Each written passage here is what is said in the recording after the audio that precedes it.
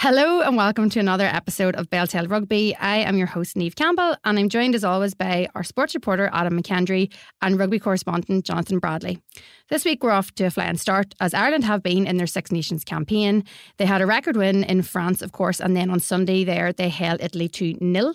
The Italy coach actually compared them to the All Blacks at one stage when they get their noses in front, and they did well with lots of new faces. Johnny, given the retirement of Sexton, as well as Keith Earls was missing and Mac Hansen has an injury, a few new faces were going to be required regardless, as you've been writing in your column this week. Yeah, so I think they were always going to have to freshen things up a little bit. The main one being naturally the replacement for Johnny Sexton, which has turned out to be Jack Crowley. But I think the emergence of Joe McCarthy has really added to the sense of freshness of things. We've seen Calvin Nash play the 2 games so far, scoring 2 tries. And then I didn't really expect, just the way the fixtures fell, I didn't really expect there to be as much rotation for the Italy game as there was. Obviously, there were a few knocks and niggles played into that. So we really saw Farrell use a good chunk of the squad with those 6 changes. And naturally still got the job done with an awful lot of room to spare. So I don't think the head coach could have asked for any more than what he's got over these past 2 weeks. Most especially, I think, in terms of Crowley, because we're 2 weeks, 2.5 weeks on from me writing a column saying I don't think people are appreciating how big a loss Johnny Sexton's going to be. And we haven't mentioned him. Regardless of what you're saying about how bad the other 5 teams are, there's not been any hand-wringing or concern about how much Ireland missed Johnny Sexton. You're seeing things like, Ian Henderson being outside of a 23, James Ryan being on the bench, and this just seeming a natural order of events because of how well McCarthy's looks like he's coped.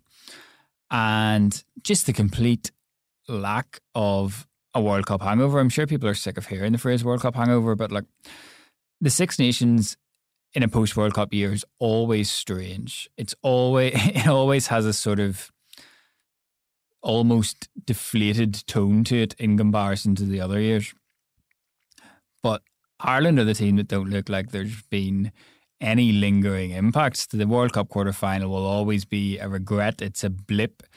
It's a blip in the sense that they've won 19 of the other 20 games they've played during this run beyond that one game against the All Blacks. But they look like the team that is carrying on in the progression through the World Cup, if that makes sense, rather than a team that was getting to the World Cup and then starting anew. So it's just been, I don't want to say perfect, because obviously within the performances there have been elements for improvement, and naturally a bit of concern about the injury to Hugo Keenan as well. But if you were to say 2 weeks ago that Ireland would be in this position, and really that their rivals would be in the positions that they are, I don't think you would have even believed that things could have gone so well. If we are about to discover that Hugo Keenan is more important to Ireland than Johnny Sexton is, then I don't think that would have been on anyone's bingo card about a month ago. Well, there's certainly a less apparent backup, because we don't really know who's going to play 15, whereas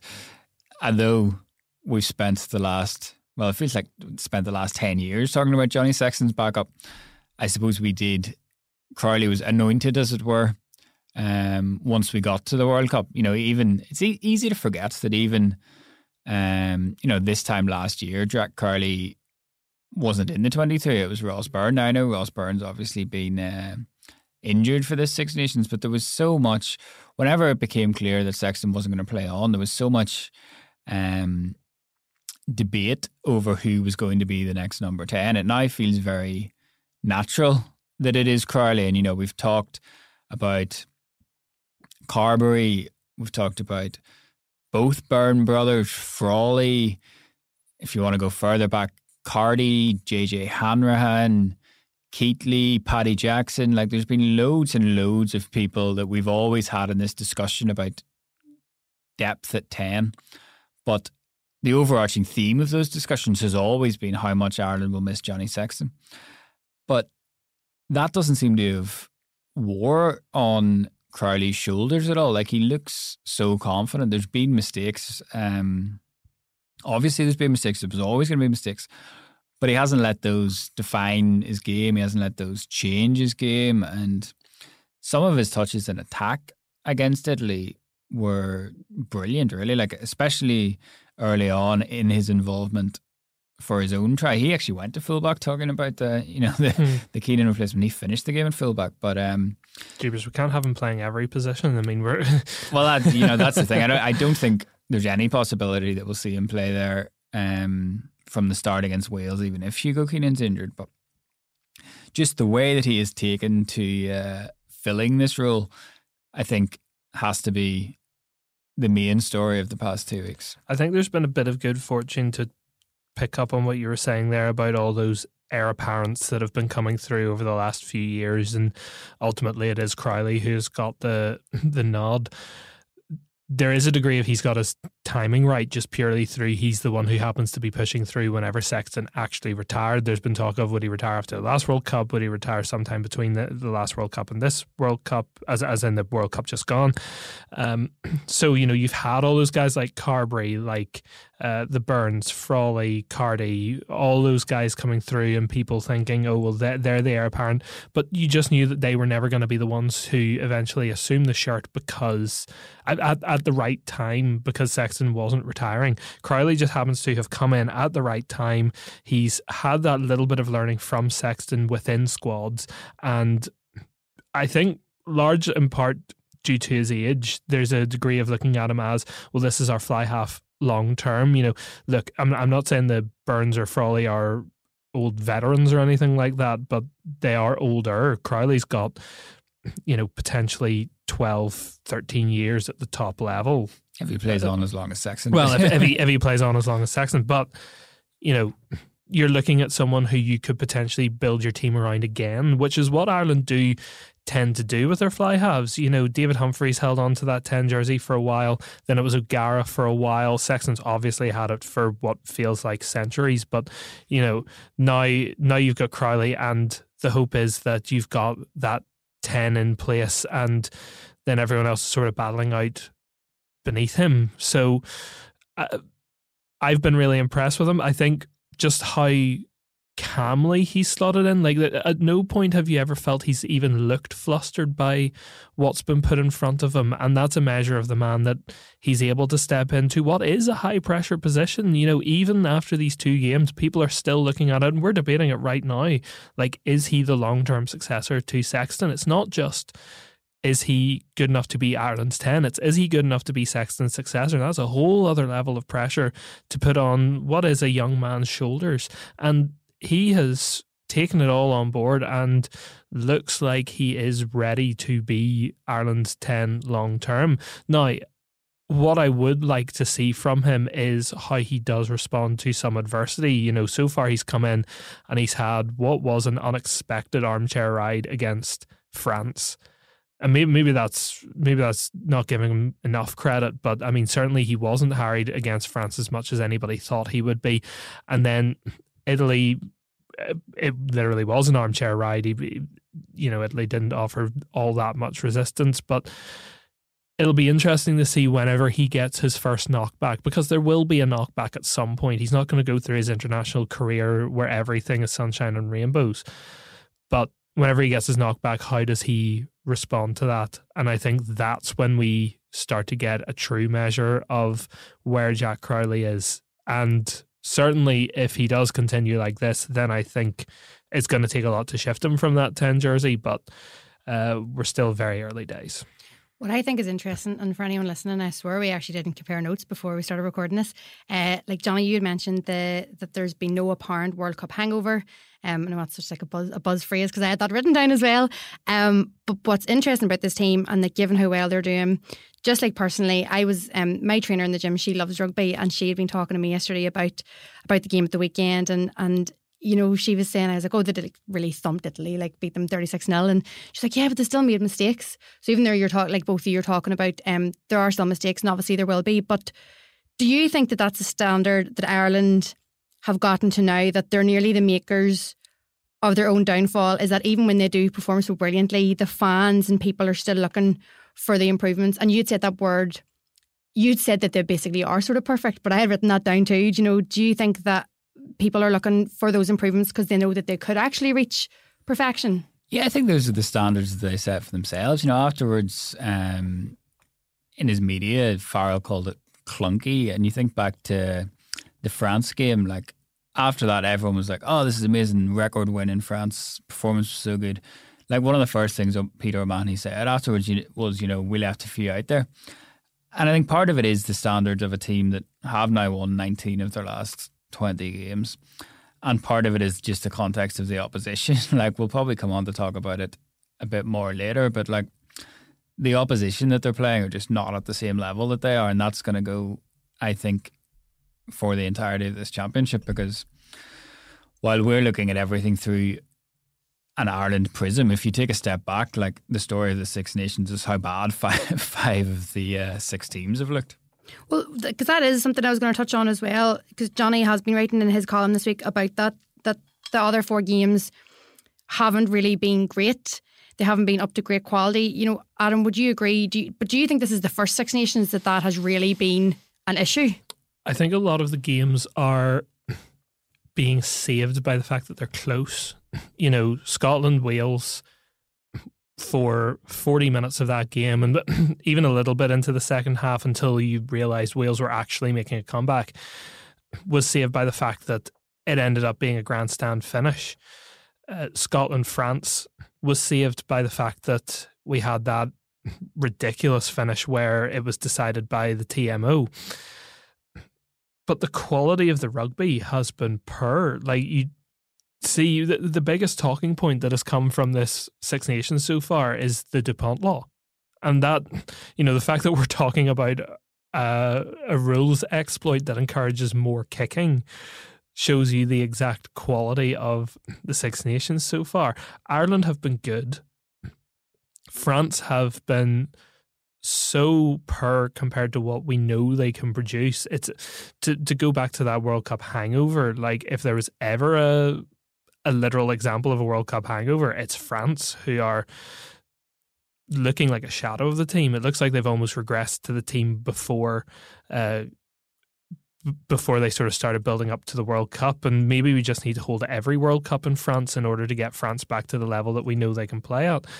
But, England haven't been good. And I think we kind of expected England to be in this weird transition phase. But even then, there's just a real lack of, I want to say, pizzazz about England. And Wales are just a limited team, unfortunately. But look, like give Wales a bit of credit in that they're starting to unearth a few good players. Like Cameron Winnett has looked really good at fullback. Tommy Raffel is possibly going to be player of the tournament for a team that might not win a game.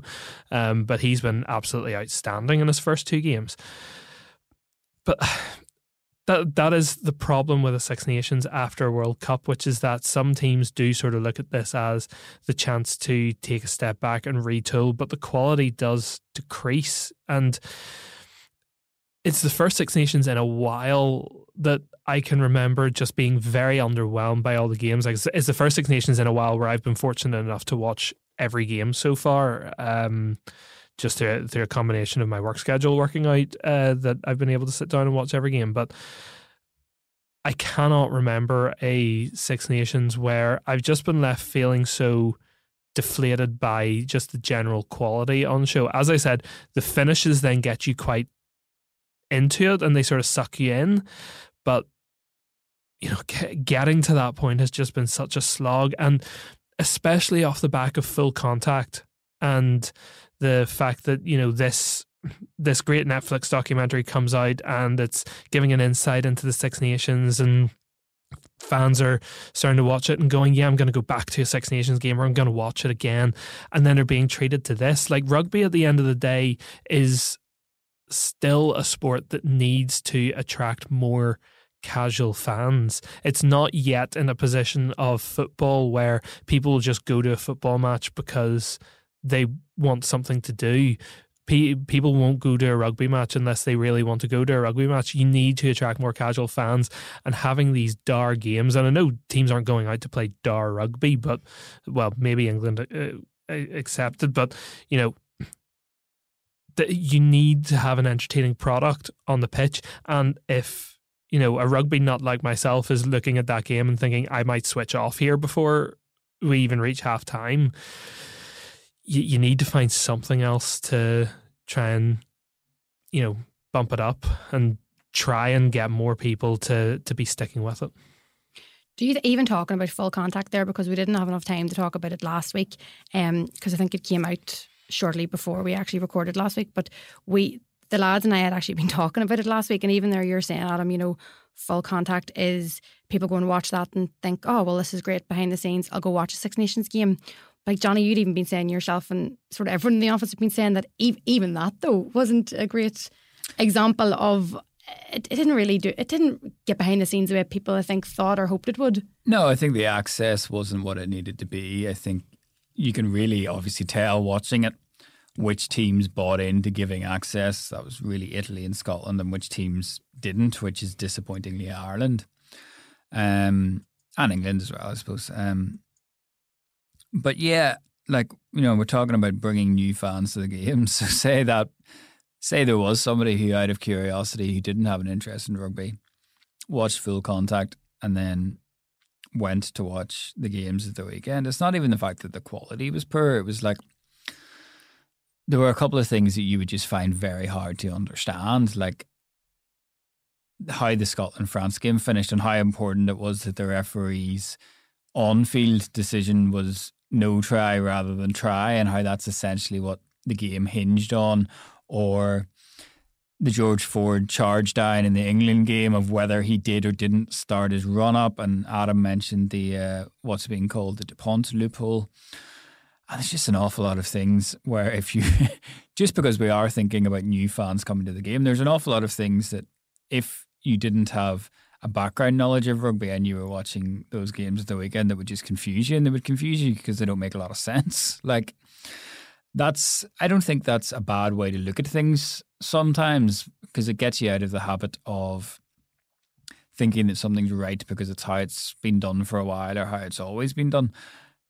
And there were just some things over the weekend, knowing that there's always more fans, there's always more eyeballs on the Six Nations than there is at any other time. And just thinking about how confused, on the one hand, those new fans would have been, and two, as Adam sort of alluded to, how easy it would have been for them to get bored during some of those games. I agree 100% that I think it has been helped massively by the fact that the finishes have been dramatic. Like the France-Scotland game, a perfect example, because people were sort of talking about the last couple of minutes rather than a game that to me was really, really low on quality for what is supposed to be two attacking sides, but also just lacking in ambition for what's meant to be two attacking sides. You know what I would love to see? I'd love to see on the broadcasts, whether this is BBC, ITV, TNT, Sky Sports, whoever, like, not just sometimes what they do is they put up, you know, this is what the penalty was for. But especially during the Six Nations, where you are getting a lot of casual eyes on it, put up an explanation of the penalty. So, you know, not rolling away and then the little box underneath, the player has not gotten out of the way of the ball to allow quick play or something like that. It doesn't have to be, you know, you put up the law in its entirety and it fills up the entire screen. You know, just a little box down in the corner that explains it. And that gives people a little bit of understanding. TMO check. TMO is checking if the ball was grounded or something, rather than, now in that case you can hear what the TMO is saying, but just something like that for the casual fans who are watching the game and are like, I don't have a clue what's going on here. There's your very quick explanation. It only has to be on the screen for 10 seconds to explain exactly what's just happened. Offside, the player has gone too far beyond the ruck and is offside. So is it like, just to play devil's advocate, it is quite a difficult balance as well, because we see that sometimes during World Cup games where, you know, if you go on social media, then people who do watch a lot of rugby are complaining that the commentary isn't aimed at them, you know. I understand you're talking about graphics rather than commentary, but like I think it can be a fine balance to strike of appealing or providing analysis for the people that want analysis from their commentary, but also providing a gateway to those who maybe only watch 4 or 5 games a year, you know. See, I obviously love the analysis part of commentary. I just think that there is a balance to strike here. You know, that there has to be a way, especially whenever it's the Six Nations is on terrestrial TV. There is a way to strike a balance, and like whether that is the Six Nations themselves, like sitting down and talking to the broadcast companies, like I'm not attributing any blame here or anything, because I don't know where it is, you know, whether the Six Nations are saying we don't want you to do this, or the broadcast companies are saying we don't want to do this, or whoever. But, you know, whenever you're watching that game and people are, you know, going on social media and going, I have no idea what's going on here. Like, there are ways and means to get this across, either through commentary, through graphics, through explanation after the game or something like that. There are ways and means. And whenever you're talking about a sport that is still trying to get more casual fans through the gate, find a way. There has to be a way that this can happen. Do you know, this is slightly off topic, but one way to get casual fans through the gate was see if they get just more kids, like Stevie, what was his name? Stevie Mulroney, the Late Late Show kid on singing. Well, I'll tell you what, this is exactly the kind of impact it can have.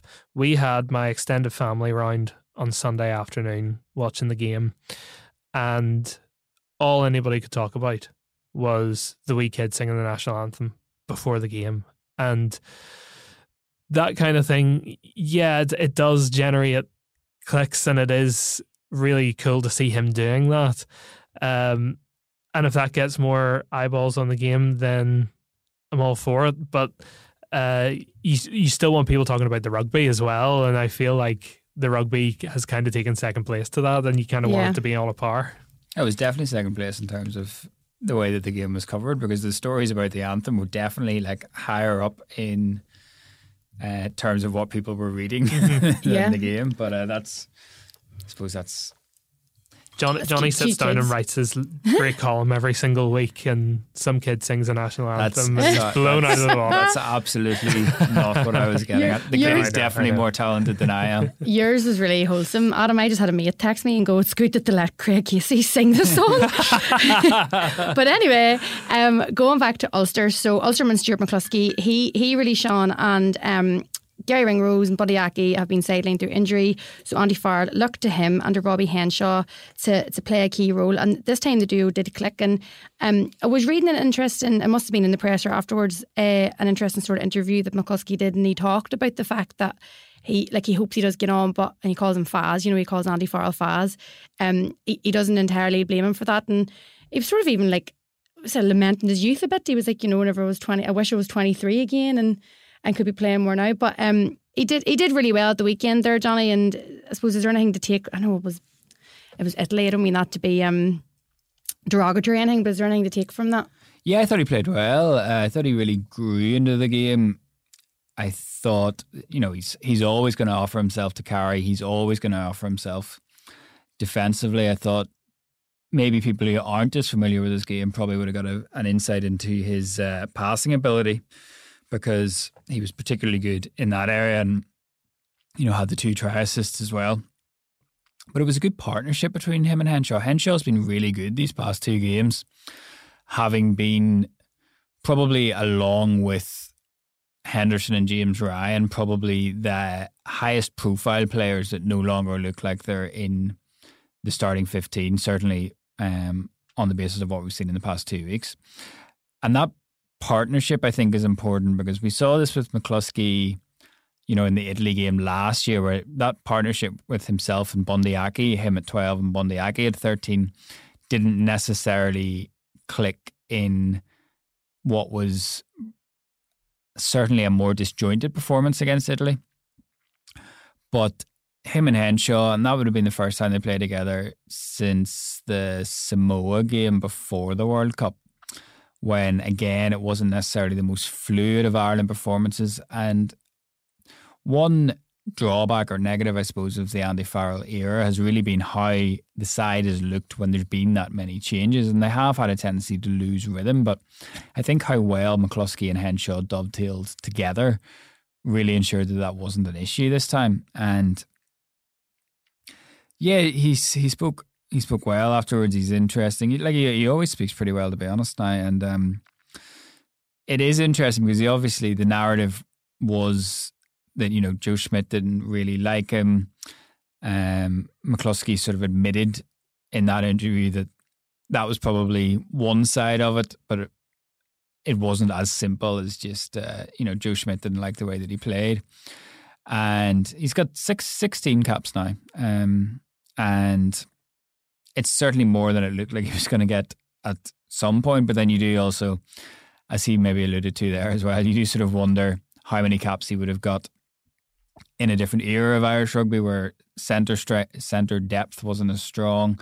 You know, you think about how many caps Bundy Aki has got, and you're talking about somebody who's nominated for World Player of the Year last year. So it's obvious to anyone the competition that he's up against. And, you know, he's probably the fourth choice centre, but you can make the argument that during the period that we're talking about, he's also been Ulster's most important player. So it's not even so much a knock about him or what he's doing provincially, just about the incredible talent that Ireland have in that position at the minute. We're going to actually take a break from the Six Nations this weekend as well, because Ulster travel to Swansea to face Ospreys. The province look to push on in round 10 of the URC. It'll be the first time that they're playing since their big win against Leinster at the RDS on New Year's Day. Do we have any team news, lads, or any sort of predictions yourselves about how you think it's going to go? I would say you're probably going to get a few guys released from Ireland duty. Like I would say Jacob Stockdale will probably play, given that he hasn't featured in the first two Six Nations games. Nick Timoney as well, I would say, is probably going to be asked to go and get some game time. Tom Stewart too. So Ulster will have that bit of a boost. We haven't had an injury update or know anything sort of from within the Ulster camp yet. We're recording this on early Tuesday afternoon. The press conference is this evening, so by Johnny the time will be at that. so by the time this goes out, there may be some team news. Go on, Belfast Telegraph.co.uk to read that.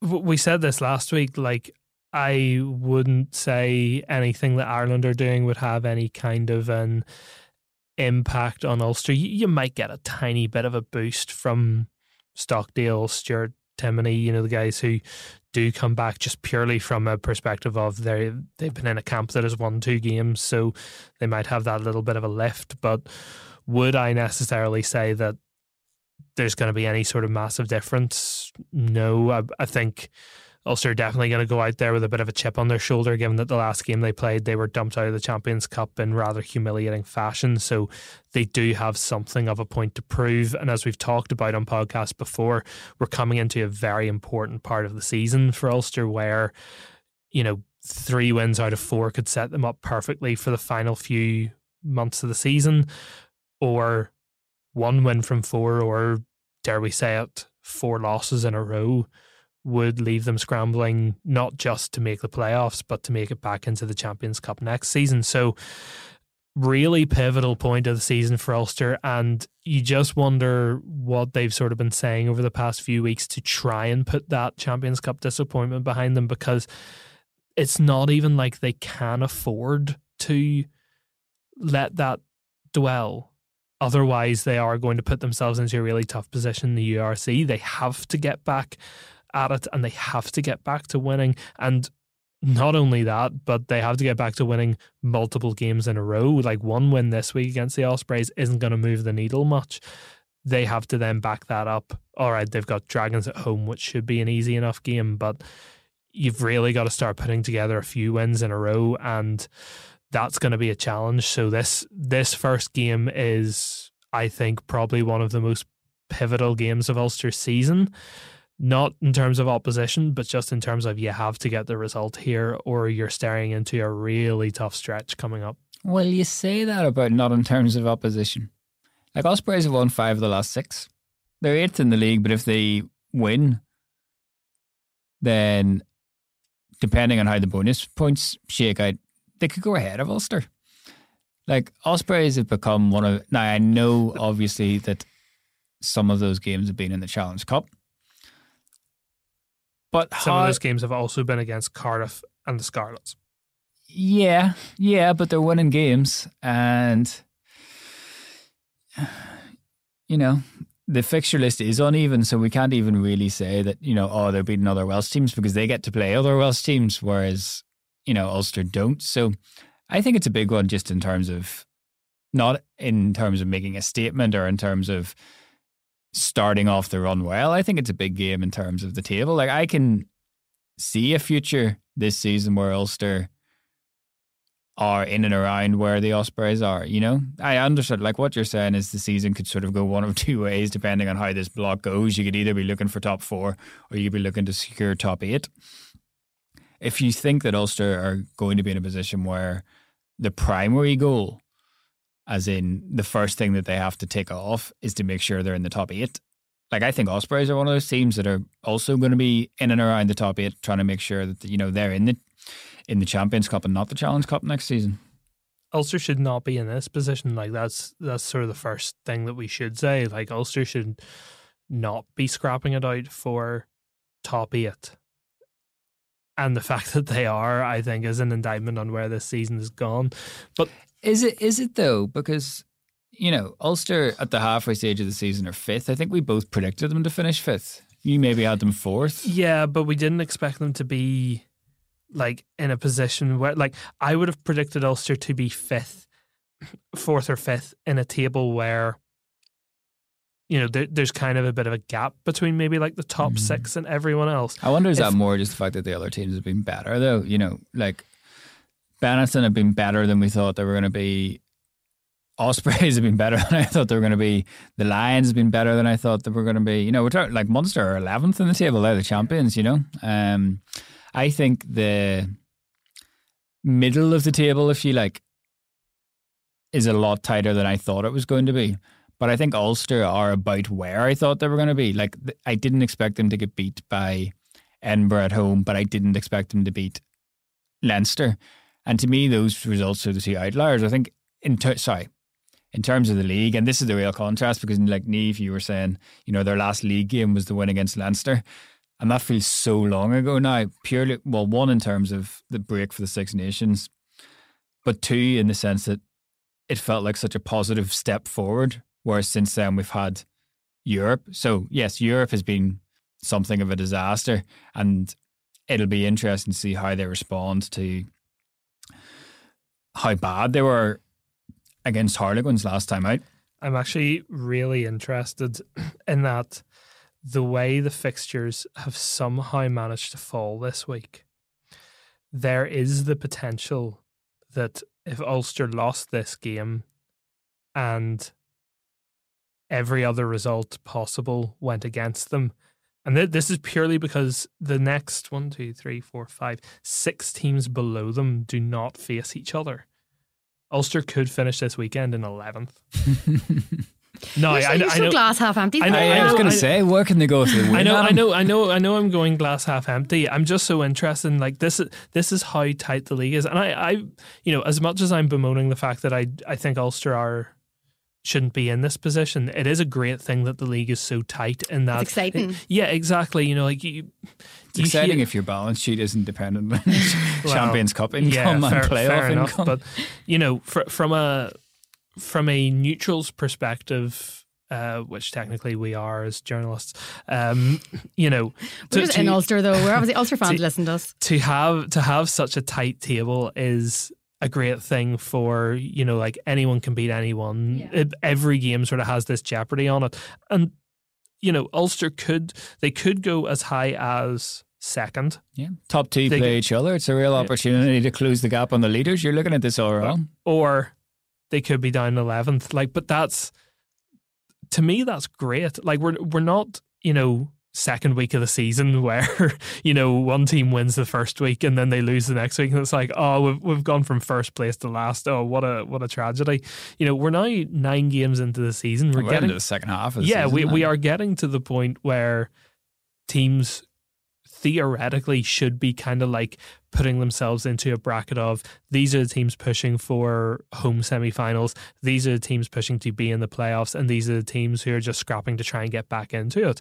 I would say, apart from the Sharks, you've got the Scarlets, Zebra, Dragons and Sharks at the bottom of the table have kind of drifted away. One of those teams could maybe make a second half run and try and get into the playoffs, but I would say they've all maybe got too much already to do.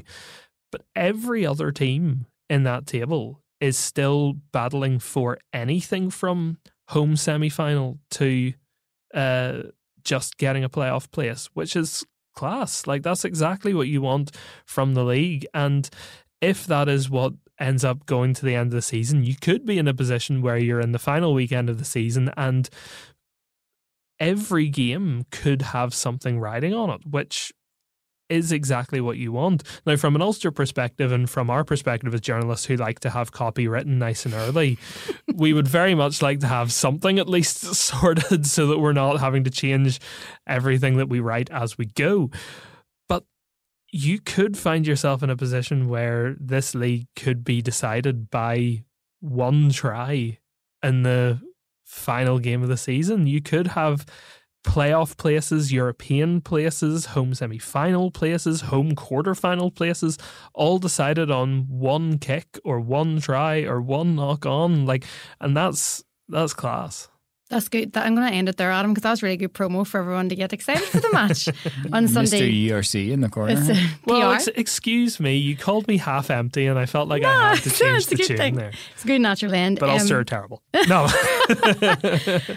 Well, the game is on at 3 o'clock in Swansea this Sunday. You can catch up with all the analysis and match reports and live blog and all the rest of that good stuff on belfasttelegraph.co.uk, or you can pick up the paper, Belfast Telegraph or Sunday Life. And until next week, I always going to say we'll see you then. You'll hear us next week, basically. Thanks for listening. Bye.